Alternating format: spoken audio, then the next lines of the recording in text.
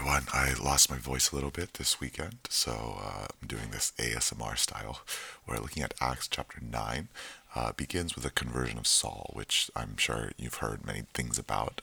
It's a very powerful story, but one of the things that always surprises me now, and I learned this from a great thinker named N.T. Wright, is how little Jesus actually shows Saul. Doesn't show him a whole bunch. He strikes him blind, and then Saul asks, right, "Who are you?" Because he hears his voice, right? "Why are you persecuting me?" And Jesus says, "I'm Jesus." And one of the things that's really powerful with this is understanding that, Saul was a devoted dedicee to the Jewish law. He read the Old Testament. He knew the Old Testament. He knew the things of God. He was also a Pharisee. He was a Pharisee and he believed in the resurrection, even though he didn't fully understand it. And we see here that the thing that changes everything for Saul is seeing that Jesus indeed has risen. We say Christ is risen on Easter, he is risen indeed. The power of that statement for Saul is that everything is about to change. And notice that he's still called Saul here, and he's pretty soon going to be called Paul. But the book of Acts doesn't tell us, right? He doesn't suddenly say, "I'm going to change the first letter of my name." But actually, what we know is that Saul is the Jewish pronunciation of his name, and Paul is the Hellenistic, the Greek Roman pronunciation of his name. And that's going to become really important.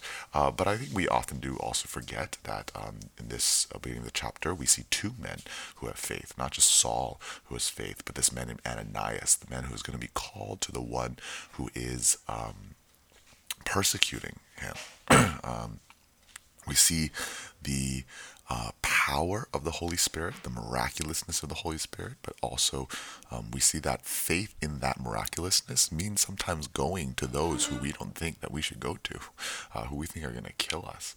But he goes, and Saul fully realizes and is baptized by Ananias, which I think is awesome, right? you know, Paul's going to write 13 letters, but Ananias is the one who's going to baptize him. And then he goes, begins to preach, and we would think, I think we would think, right, like if someone like Saul changed, then surely the other Jewish leaders, they would hear him. But no, they as well are confounded. And, that's part of our evangelism, that we don't know who's going to come to Christ through whom. And we sometimes think we have the best plans, but we don't know.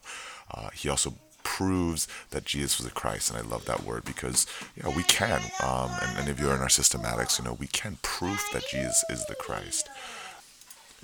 Now, the Jewish leaders, or the Christian Jewish leaders, though, they don't believe his character. So the Greeks didn't believe his message, and the Jewish Christians didn't believe his character.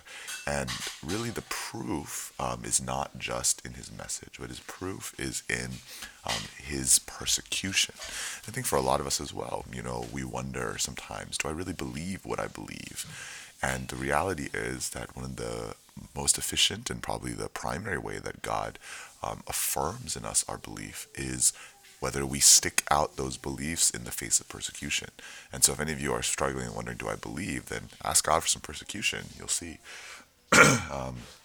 And notice that in the midst of all this persecution, the word the Bible uses in 31 is that the church had peace and was being built up. They're being attacked, but they're also in a time of peace. And we see here Judea, Galilee, and Samaria. This is what Jesus said, that you would go to Jerusalem, Judea, Samaria, and to the ends of the earth. And here is when we begin to see that happening. The healing of Ananias, one of the things that's really relevant about that is where it is. It is in Lydda. And Lydda is a city that is north of Jerusalem.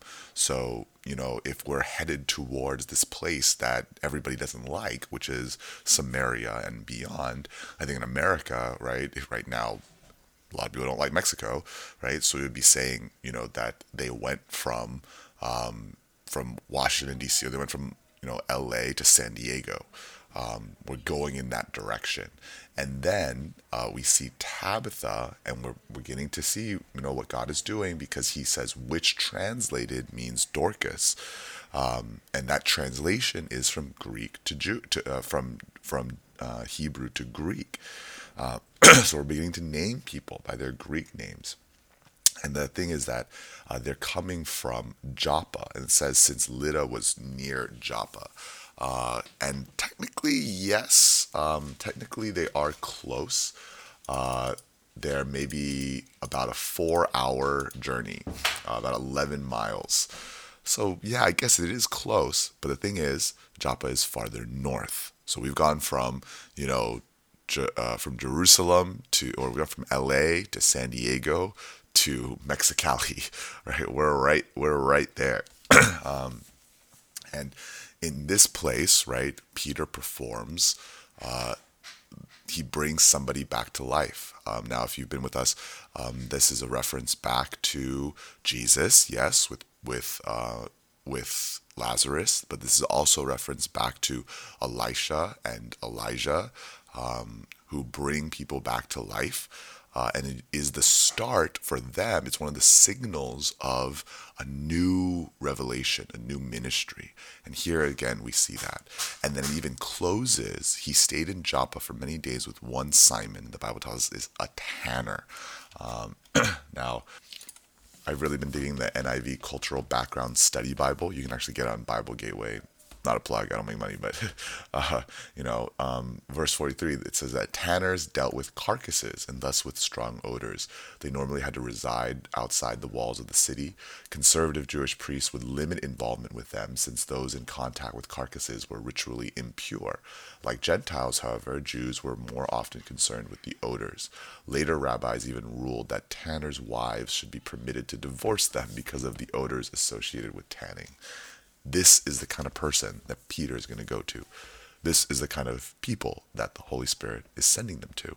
That the expansion of the church, and even for all of us that say, I want the church to grow, but most of us need to confront our own discrimination. It says, I want the church to grow, but only amongst these kind of people like me. And the Holy Spirit don't work that way. He's going to grow the church. He's going to grow the church with people that are different and that are the ones that we think don't want to come to church or shouldn't come to church. And God's going to send us there. And I hope that today God sends you to some people like that.